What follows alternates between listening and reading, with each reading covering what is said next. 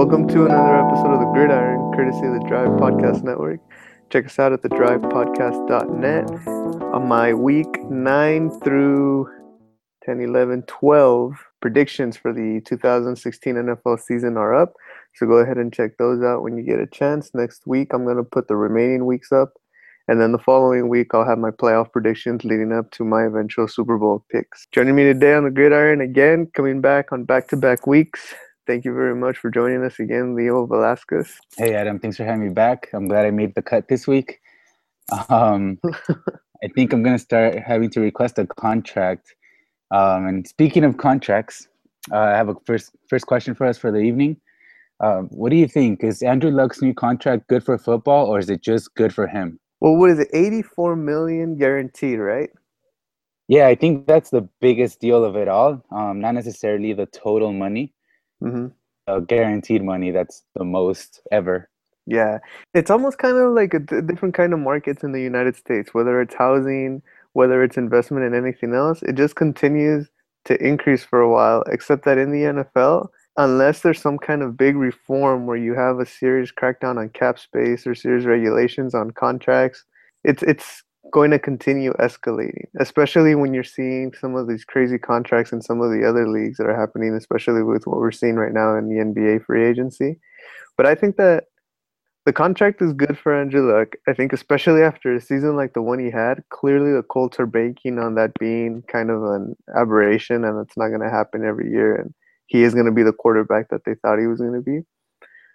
But it's also good for the remaining quarterbacks or the remaining players that were drafted in 2013 and after, who are going to be the ones that are going to get their paydays next year, because it sets kind of like the next low point, or the next point of comparison for guys that are coming up and are going to be negotiating those contracts.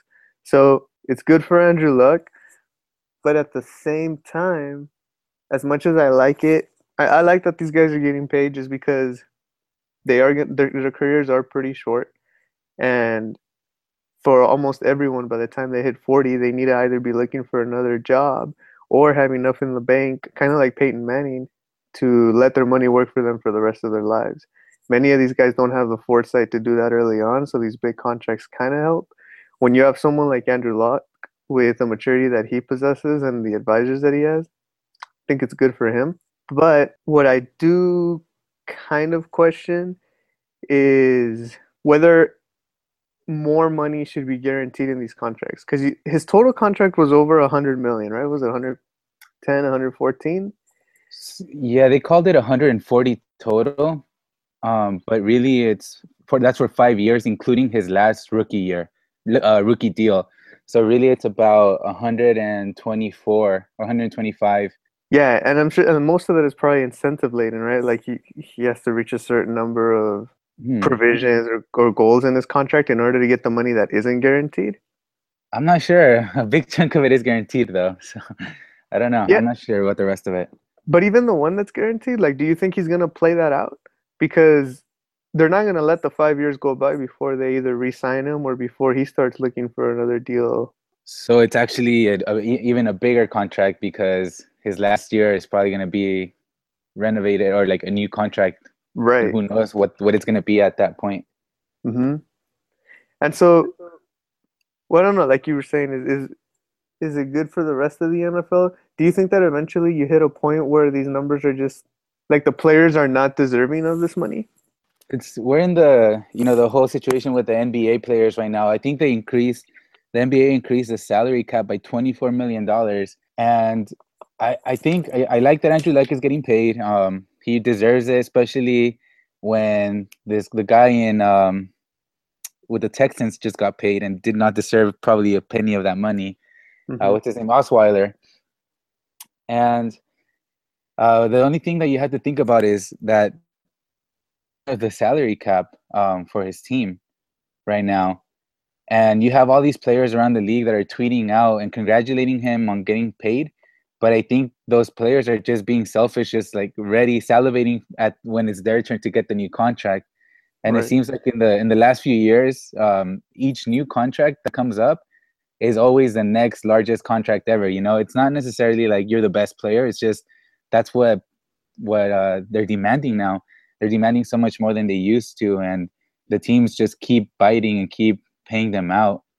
But yeah, so the contracts are getting larger and the salary cap is getting the same. And in the NBA, I get it. Like, I think the salary cap for the teams are about the same as an NFL, except that the NBA has 5 times fewer players total in a team, in a roster, and 4 times fewer starters. So the NFL, they have at least 22 starters on offense and defense plus special teams, and NBA there's 5 starters or maybe 6 starting caliber players. So I don't know. I think eventually either the NFL is going to have to up their salary cap, or they're going to have to figure it out in the new contract agreement with the NFL Player Association, because these contracts are just getting ridiculous, not just for quarterbacks, and not ridiculous. It's just they're taking up so much more space of the salary cap, which leaves the other 52 players. It's 52 total players or more, because players get injured every week, every year, and so you're paying out more contracts than even the people on your roster. So I think it's bad for the NFL, or they're going to have to figure out a way to basically, I guess, increase the salary cap. There's no other way around it. Don't you think there's something to, and I don't think he gets enough credit for this, because he will never go down as a guy that's been the highest paid player in the NFL, even though he's one of the best. There's something to what Tom Brady does, right? How, despite he should be getting contracts that are comparable in numbers to some of these huge ones, but he always takes pay cuts so that the team can spend on other players. And I don't think enough is made out of that. Do you think it's surprising that more players don't do that? Or do you think that maybe the players themselves, when they get into these contract talks, maybe they don't have the trust in their general managers that they're going to be able to use that money wisely, and they'd rather just put it in the bank? Because at the end of this season, we could very well be saying that Andrew Luck and the Colts didn't succeed because their surrounding talent wasn't there. But Right. we'll never say, well, Andrew didn't give up some of his money to get him that talent. The first part that you mentioned, I think Tom Brady does get paid pretty well. He's not the top paid, but he still makes around the $20 million a year mark. But yeah, no, I think, you hear like these guys say like, no, I would play even without the money. Yet they're holding out. They're in really strong negotiations, not, biting at the first contract that's offered at them. And so, no, it's not about the love of the game. It's about the money. And part of it could be that, yeah, you're right. They're not sure that their general manager is going to utilize whatever pay cut they take wisely. But I think, the Patriots, we love the Patriots in terms of how they run the organization, the coaching and everything. That's the right way to do it. I mean, if you're really there to win championships, you got to make some sacrifices. There's no reason why you need to be making over $20 million a year and on a sucky team, basically, because you're taking up so much salary space. But do you think there's a difference between being a skills position player compared to being like an offensive lineman? If you're in a position where maybe you don't have as much control over the outcome of the game, or maybe as much tangible control over the outcome of the game, do you kind of just want to get your paycheck? Maybe, I guess I'm just alluding or referring to specifically those offensive and linemen. How they get these massive paychecks sometimes, and you never hear of them trying to take pay cuts or anything, because if I'm a big guy who's like busting my body every day in that line of scrimmage, like I could care less what the team does with the remainder of my money, but it's different compared to like a quarterback or a receiver. yeah, it's like you mentioned earlier, they don't, they never know when their last snap is going to be. So for linemen, at least offensive linemen, I get it, man. Those guys play every single snap. Like, I think outside of the quarterback, they're the only other a position that will play every single snap, and it's not easy. Every single snap is pretty intense. So those guys I'm okay with. They can get paid. But a quarterback, and obviously quarterback's the most important player on the team, but they should have that, they should want that the championship, more than the money, because they're gonna make the money regardless. Even if you're making $15 million a year, they're gonna be making money on promotions. Mm-hmm. Once they're done, they're probably going to be a radio host at the very minimum, if not TV host, Right. They have a career after the NFL, or just money coming in after the NFL. Most of the other positions don't have that luxury. So, and quarterbacks have a much longer career to make more money. So, yeah, I would like to see quarterbacks taking a little bit more pay cuts if if the team needs it. If their team is in a situation where they need a little bit more money for skill positions, maybe the quarterback should have some say in where that money goes to. But yeah, I mean, they have to figure something out. I think at the end of it, what's going to have to happen is that the NFL is going to have to increase their salary cap to get so many players paid. I mean, 53 plus players getting paid every year. That's a lot to budget for. Hmm. Yeah. Well, congratulations to Andrew Luck and his big payday. And I guess now we wait up for The next who's big next? one. Probably Von Miller, right? He's probably gonna have to get paid pretty soon. Oh yeah. So we'll see what happens with him. And one of the best places to see at least a small hint or aspect of these negotiations and what goes on beyond the scenes is on shows like HBO's Hard Knocks and now the new series that came out on courtesy of NFL Films and Amazon Prime members can watch it called All or Nothing, which features the Arizona Cardinals 2015 season and it goes through their entire trajectory from the draft, training camp, to the progression of all of their games leading up to their playoff defeat against the Carolina Panthers. And I, in particular, love these shows. I started really getting into Hard Knocks a couple of years ago and watched my first full season of it last year, and then almost finished with the All or Nothing series. Really like seeing all that background work. And as I was watching these series, I was thinking how players say that eventually, as the time goes on, whether it's on HBO's Hard Knocks, where you're just doing the preseason, or even here with the Cardinals, they're talking about how as time goes on, they kind of forget that the cameras are there. And I kind of buy that, but at the same time, I kind of feel that that's not the case. I don't think you can ever really ignore the fact that you're being filmed, whatever the case is that you may be doing, whether it's at home or on practice field or on the playing field. And so I started thinking, I wonder if this has an effect overall on teams and the outcomes of their seasons.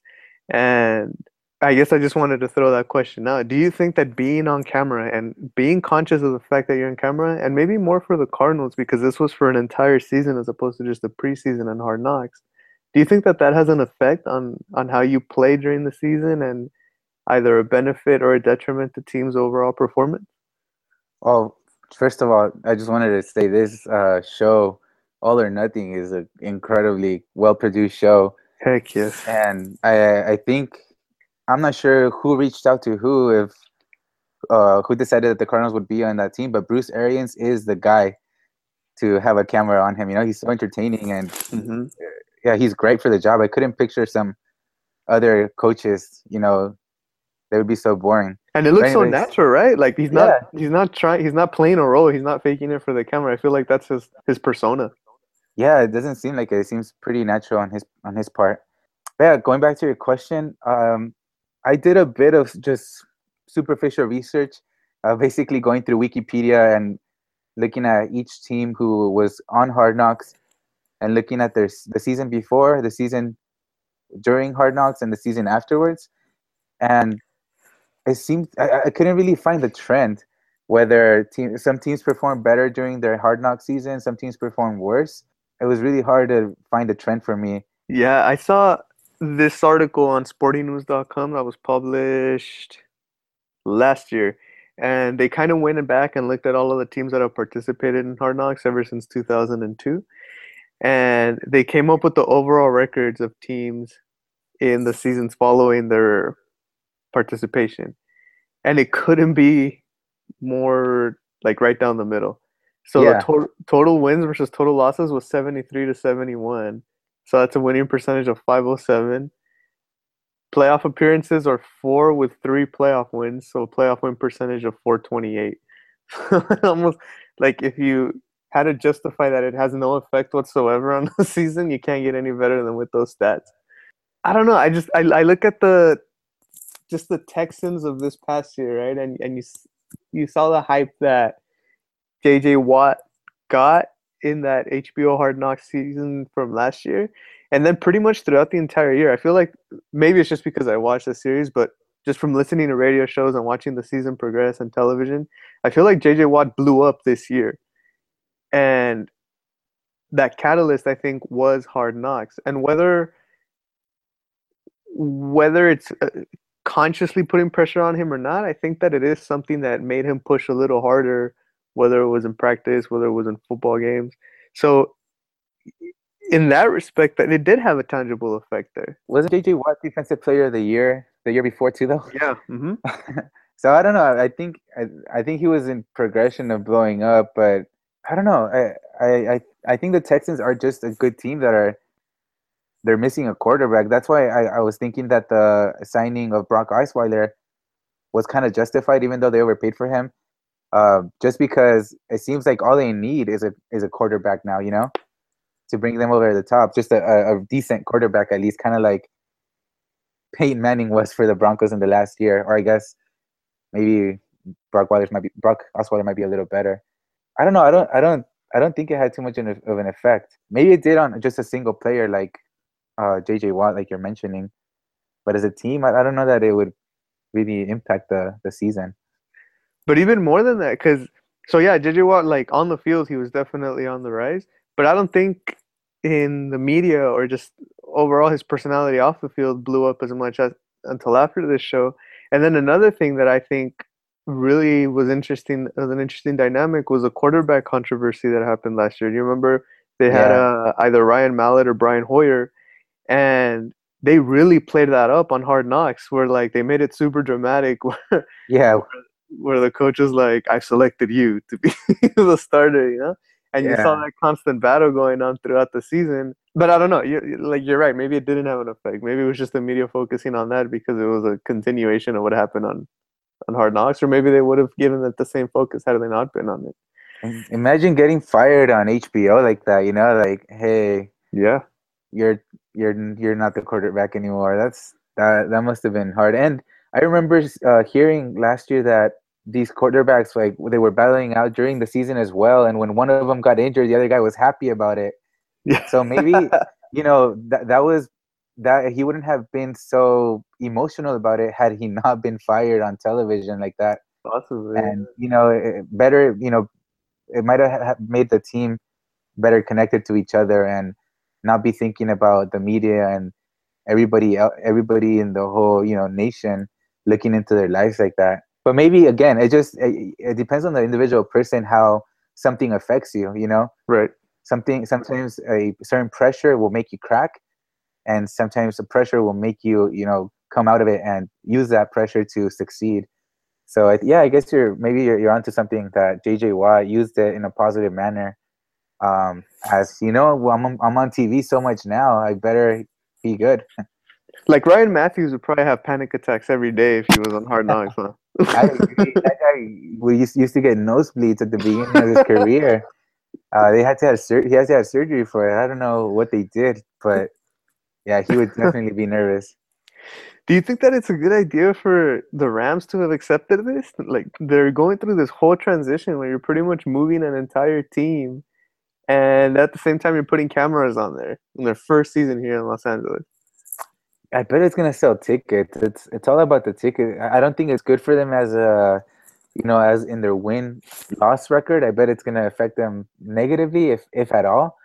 But it's definitely selling the tickets, and they want to make a strong homecoming to LA and make sure that the stadium is packed. So it's good in a way, it's bad in a way. Well, What do you think? and they might be returning the favor to the NFL for choosing them to be allowed to move to Los Right, Angeles. because Hard Knocks, it's not like people teams are knocking on Hard Knocks door like, hey, No, come film us. It's actually there's like some certain rules. Like if you were not able to make it to the playoffs and if you had a certain record, then we might pick you to be on Hard Knocks. Like, I think most teams don't want to be on Hard Knocks. they don't. Yeah. Well, we'll see how that plays out this year for the Rams. And I really hope, I'm not sure if they're going to continue the whole following one team throughout the entire season, but if they can do something with a different team like they did with the Cardinals, I'd be all over that next year whenever that gets released. Yeah, that's gonna be fun. You and I are very familiar with one of the most popular podcasts that have taken off in the past couple of years, or in the past year, I think. Maybe not even that long. In Serial, when they first talked about the case of, for those of you not familiar with it, they talked about the case of a high school student that was charged with the murder of his girlfriend when he was 17 years old, and he's been in prison now for the pretty much half of his life, 17 years. And recently they kind of started re-looking into the investigation and trying to find whether there was enough evidence to convict him or not. And last week we found that they were gonna vacate the conviction, and that'll probably lead into a process that'll lead to a retrial for this young, for now 30 something year old man who spent half of his life in prison. As these events were taking place, I'm always shocked by how long these proceedings take, whether it's for a trial or for an appeal to an appeal, etc. And I started thinking of the Tom Brady versus the NFL thing going on, how we're pushing now on 2 years of this. And it's for something so trivial because you're talking about millionaires suing millionaires over whether someone's going to sit out a couple of games and be suspended and probably be suspended with pay.